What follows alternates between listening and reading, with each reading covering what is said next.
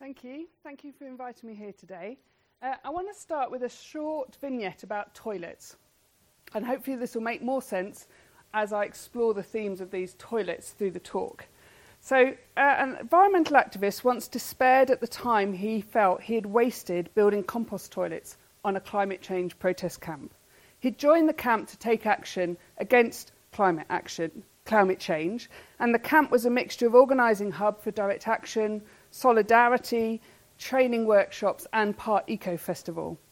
But it needed toilets and a waste disposal system, not just for cleanliness, but also to present a civilised eco-alternative to the watching media and public. So it wouldn't do to have activists trashing the world they were apparently trying to save. But my friend was impatient. The camp was temporary and he'd spent most of it building toilets. He'd wanted to be on the protest front line, taking direct action to make immediate change happen. So this activist temporalities, his understanding and use of time, runs throughout this tale.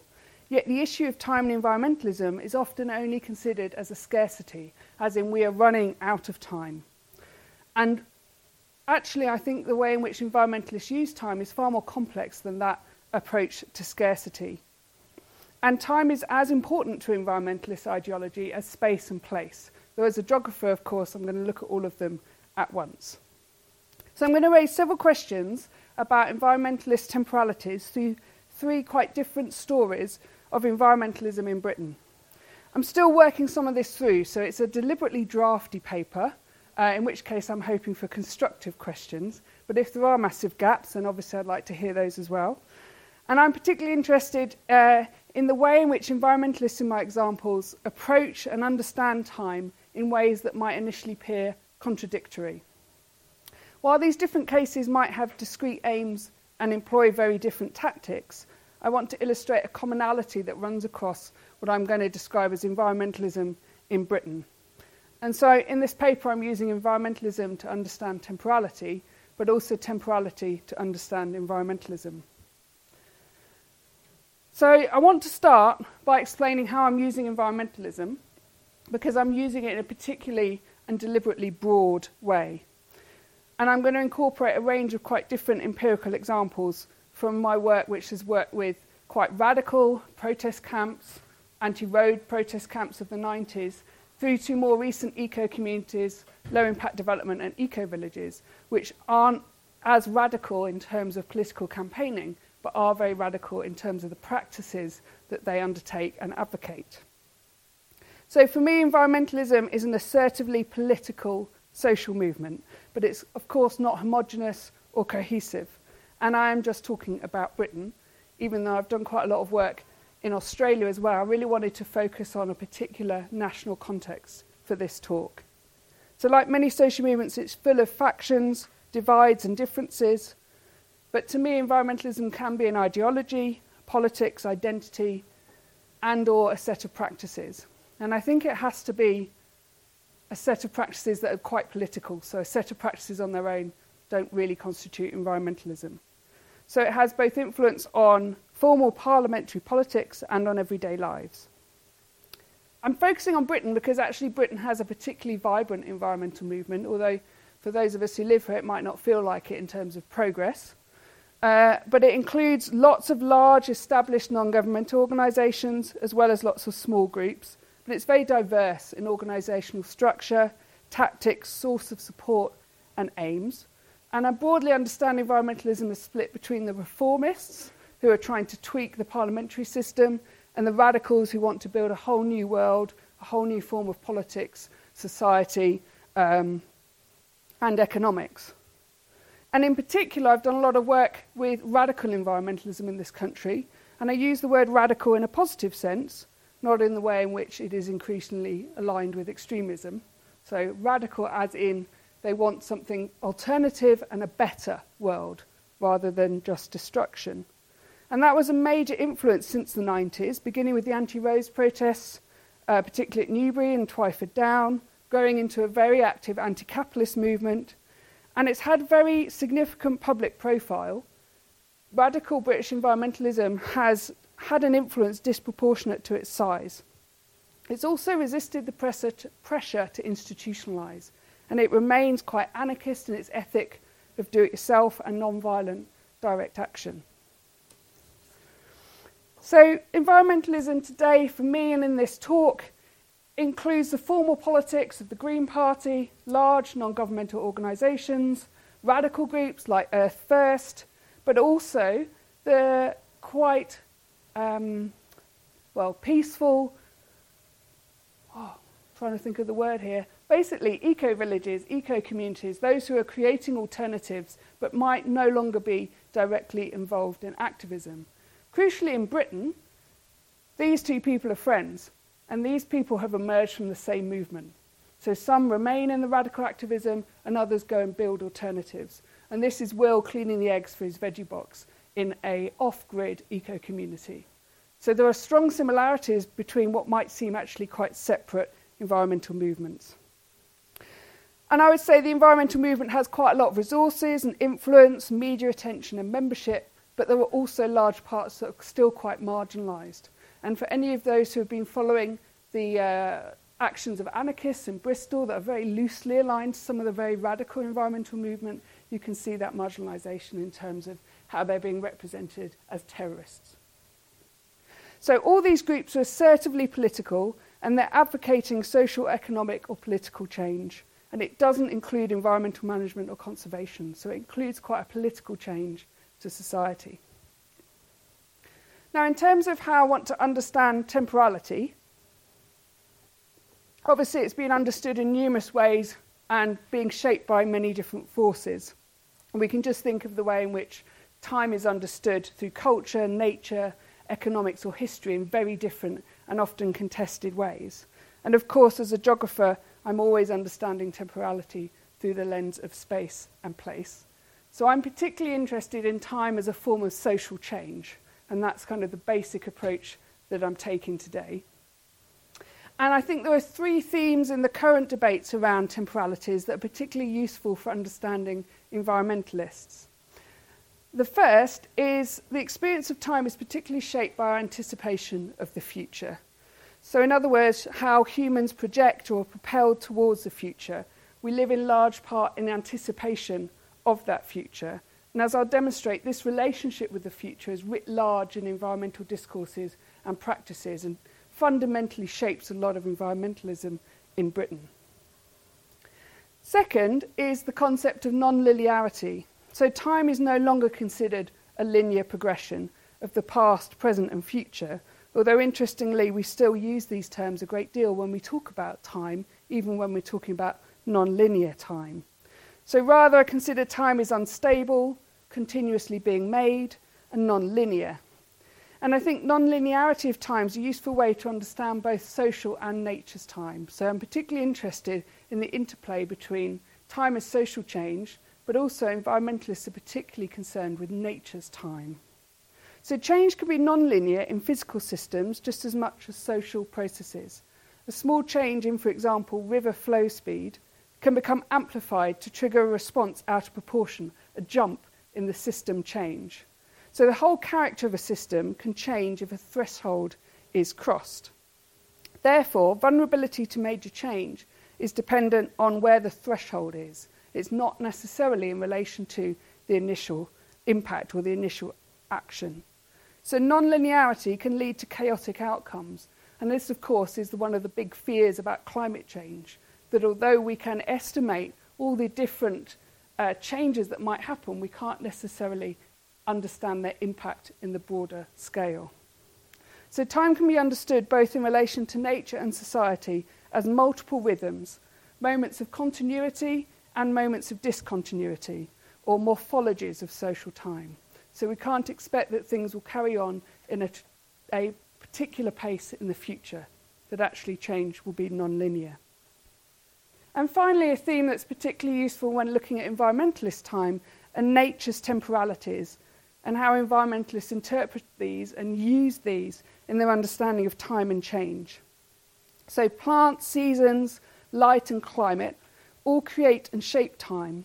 And Bryce says we can learn to be greater affected by these. So he does a really interesting project looking at how time was understood by those who were growing grapes for winemaking and how they changed their concept of time to be more in tune with nature's time or agricultural time. However, nature does not have a stable equilibrium. So it's not that nature's time is somehow pure and stable and everything's going to balance perfectly. Rather, it has multiple stable states which nature oscillates between. So one of the things that I think is particularly interesting is the concept that we can somehow create a view of the world where we can be stable and keep things as they are. And it's something environmentalists often allude to or try and create.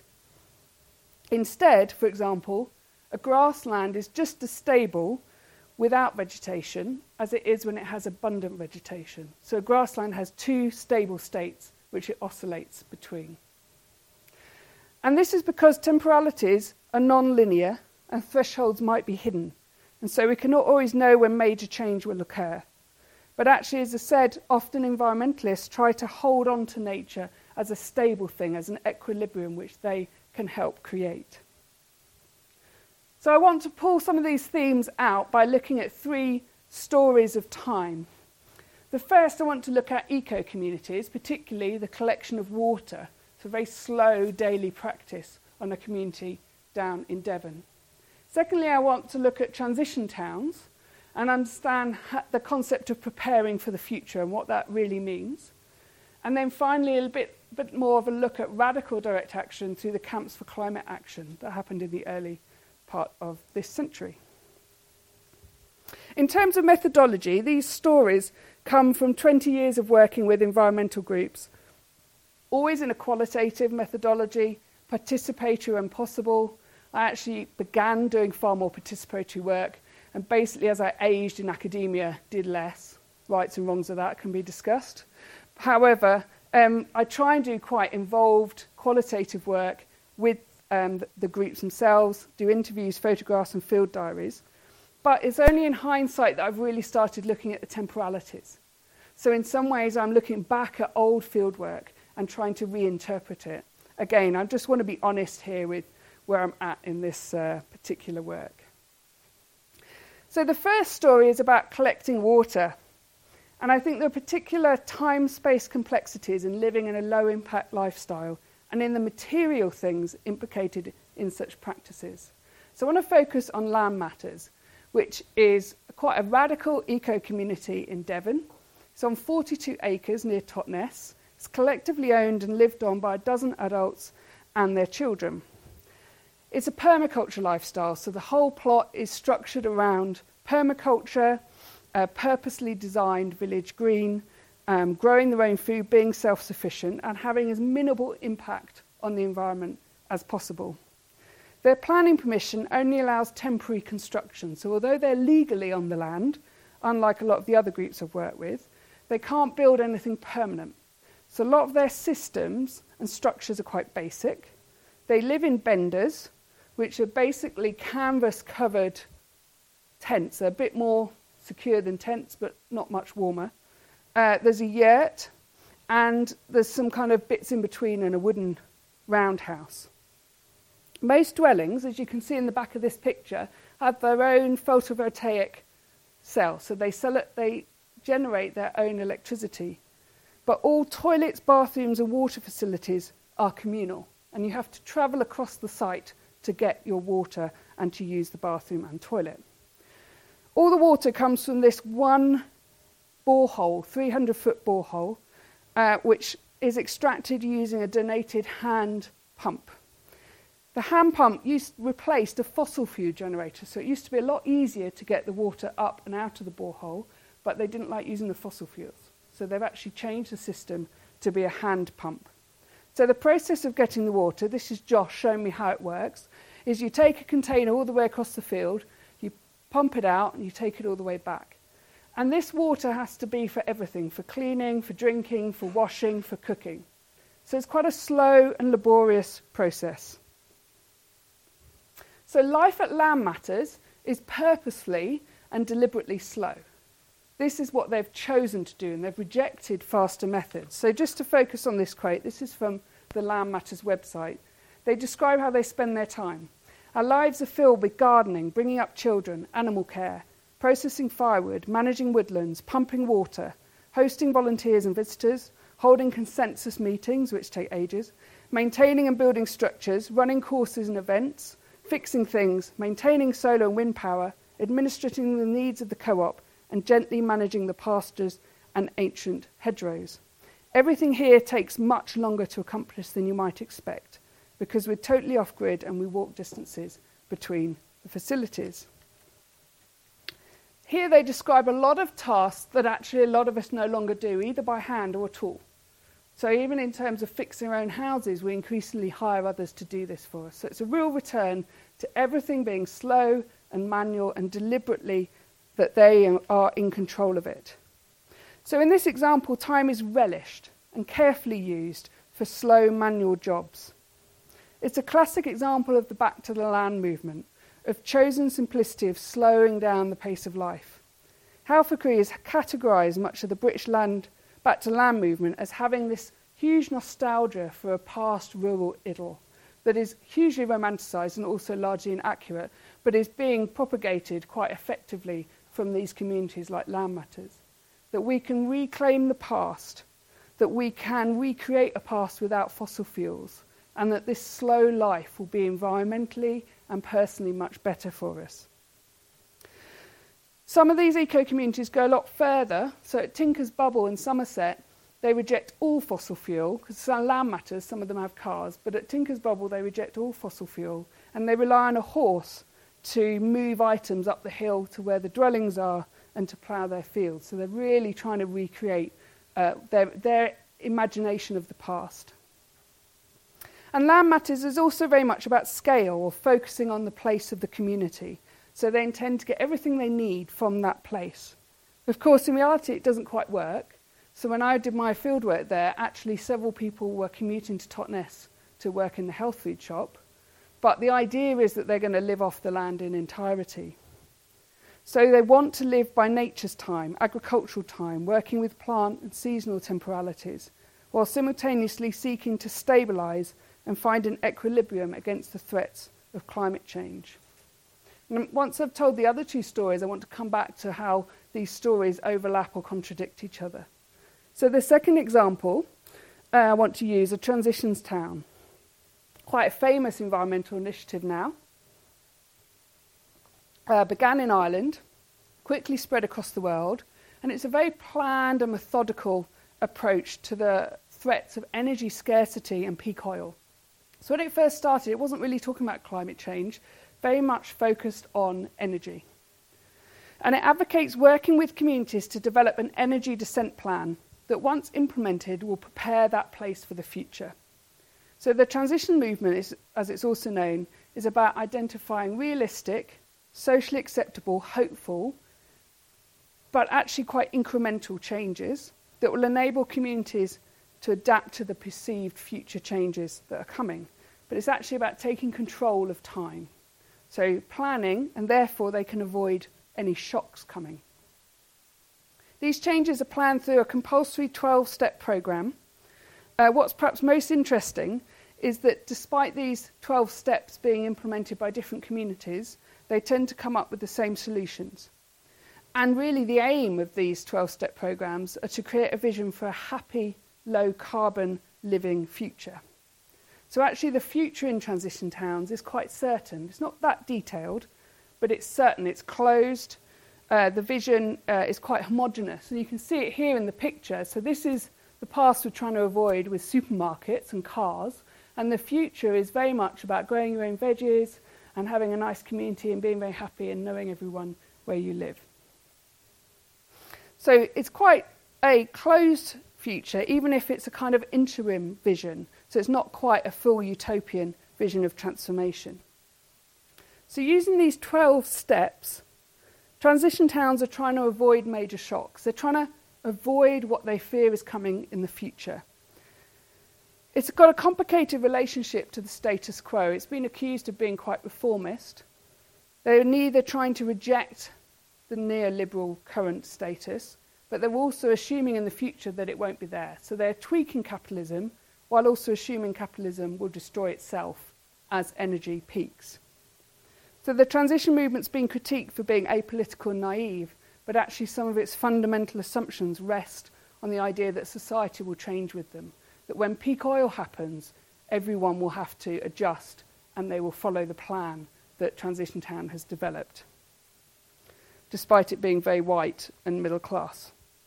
So while there's this local sense of urgency, so one of the sayings is act here collectively now, so it's very much driven about do it now, we've got to start, there's simultaneously time to plan for the future. So we've got to do it now, there's a real urgency, but by the way, you've got time for a 12-step programme and to work with grassroots. Most of the activities are the same as Land Matters: community gardening, food production, reskilling in traditional skills, developing local energy and water supplies, and non-monetary exchange networks. So, for example, by establishing time banks, transition towns seek to recollectivise and recommon community assets in ways which Holloway argues could create cracks in capitalism. So it's both reformist while potentially radical at the same time. But the emphasis on planning, localisation and slow practices suggests that Transition Town has quite a linear approach to time. While change is urgent, there's still time to prepare. And the whole movement is premised on planning to avoid those shocks. So actually, if we prepare, we can have continuity. We can avoid those thresholds of peak oil. We can have non-linearity. So we can avoid the chaos of climate change. And finally, a bit of a different example is radical direct action against the climate change movement. This is a really loosely connected network of different climate change groups. Here I'm interested in those who use non-violent direct action as their main strategy and tend to operate around anarchist principles, so they don't form organisations, they stay very loosely networked, they don't have leaders, for example, and it includes groups such as Rising Tide, Plain Stupid, Climate Rush and Earth First, all the types of groups that the government doesn't like. So the camps for climate action that came out of this loose network in particular were rallying points for this movement, and they echoed earlier peace camps where they occupied land near strategic points, in this case airports and power stations that were considered to have high emissions. So the camps were intended as both exemplars of alternatives, such as renewable energies, those compost toilets that were started by talking about, places of knowledge sharing and solidarity, and as organising hubs for direct action. So they were very much about planning action. And there was an urgency and immediacy to these climate camps and the direct actions they supported. So 3 of them were next to coal-fired power stations. There was Drax in 2006, Kingsnorth in Kent in 2008, and Ratcliffe-on-Soar in 2009. So the intention of the direct actions at these 3 particular camps next to the power station was to shut down the power stations, to completely stop them generating energy. And it was going to be achieved through a combination of civil public disobedience, destruction of security fences, so actual destruction of some of the infrastructure, mass entry to sites, and direct interference in station operations. So at the Drax action, several activists stopped the train delivering the coal to the power station, thereby starving the power station, while others locked on to key machinery inside the station.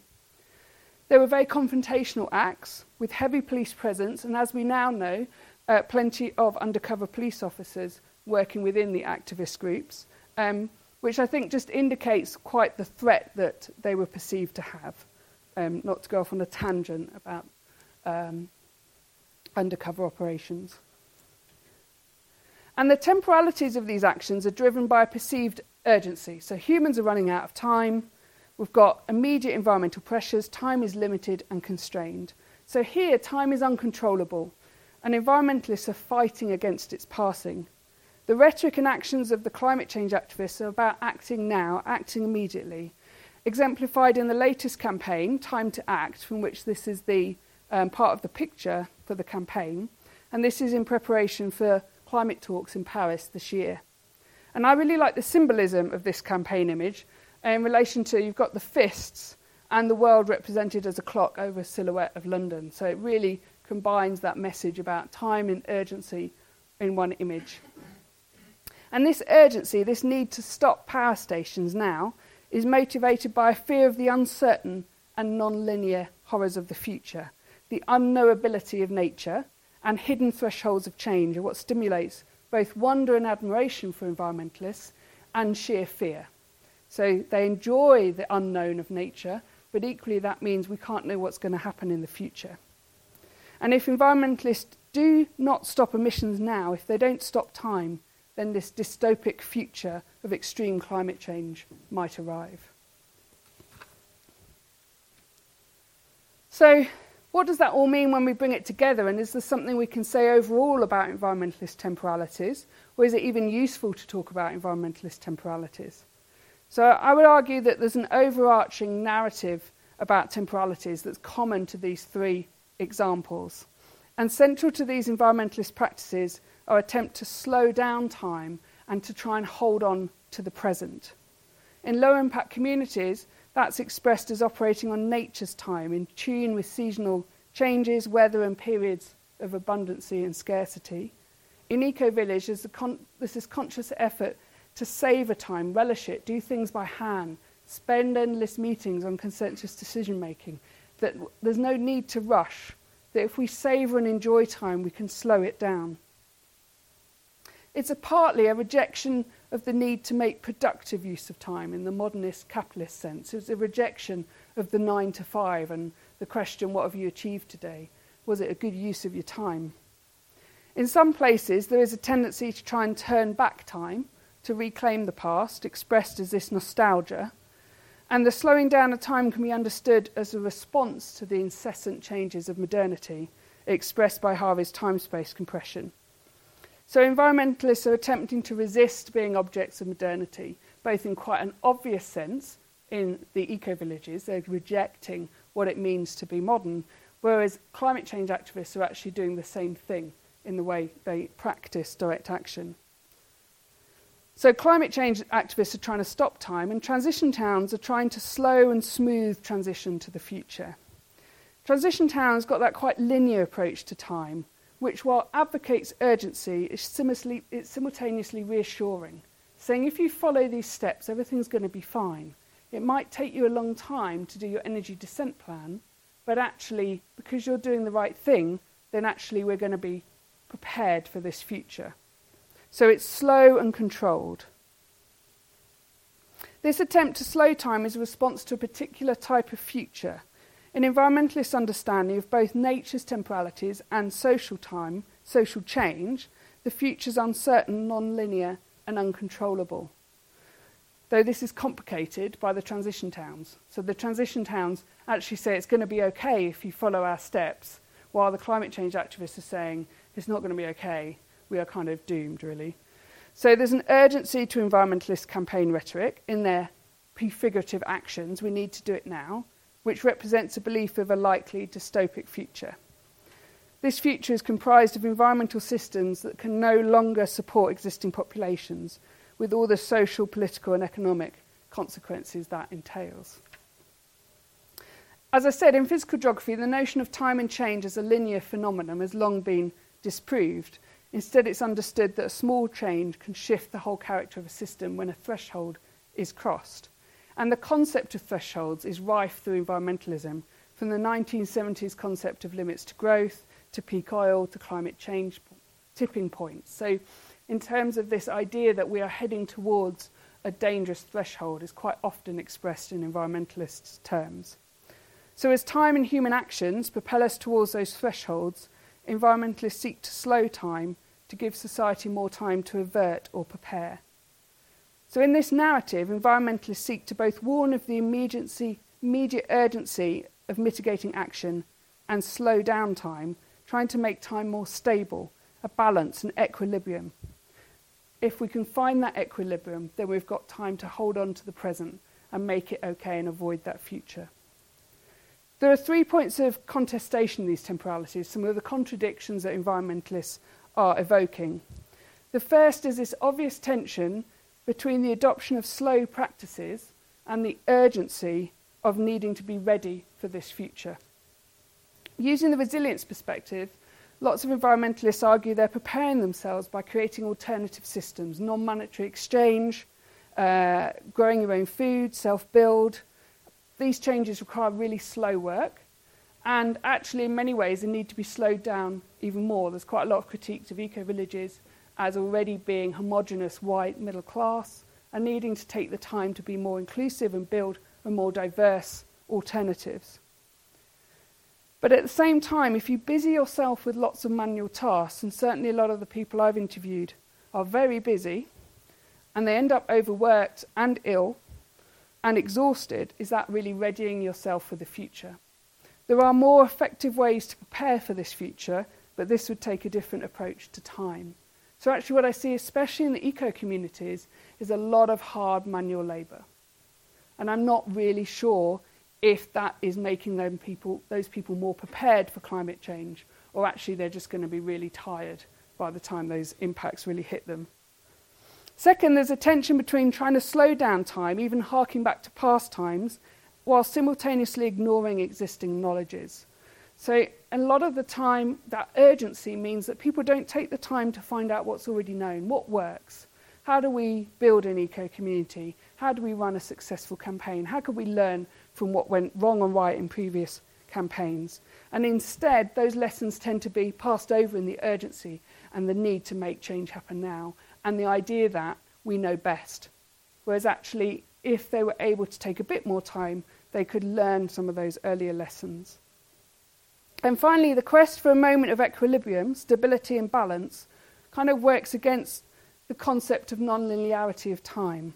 By trying to hold on to the present, environmentalists are trying to almost do the impossible.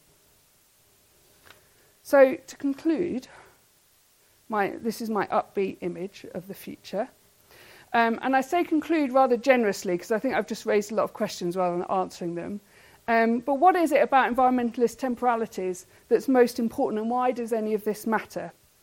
Environmentalists, extrapolating from obviously only my 3 stories, act in relation to the future rather than the present. They fear where modernity is taking the world and seek to slow and stop time so they can avert this dystopic future. They're attempting to govern via the future. They are in effect urgently trying to slow down. While this might make sense to those who share their environmental concerns, particularly around climate change, because the threats are in the future and are only rarely articulated as already existing, others struggle to identify with this urgency and the spatiality of climate change. We know, for example, that increased frequency of flooding is only now tentatively understood as linked to climate change. And even though it's becoming linked in the kind of public consciousness, and maybe by the BBC News, I don't know if that's the same thing, still then there's not seen as clear cause and effect. And many other extreme weather events occur in places distant in the British imagination or as disconnected from many people's sense of responsibility. And of course there's been a great deal of work in geography on how we extend that sense of responsibility.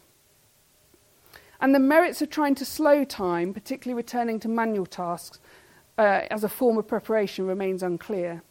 So while environmentalist discourse is dominated by urgency and a notion of scarcity of time, the need to act and move quickly, their practices tell a different story of time, of slowing down, of finding balance, and in some cases of trying to reclaim the past.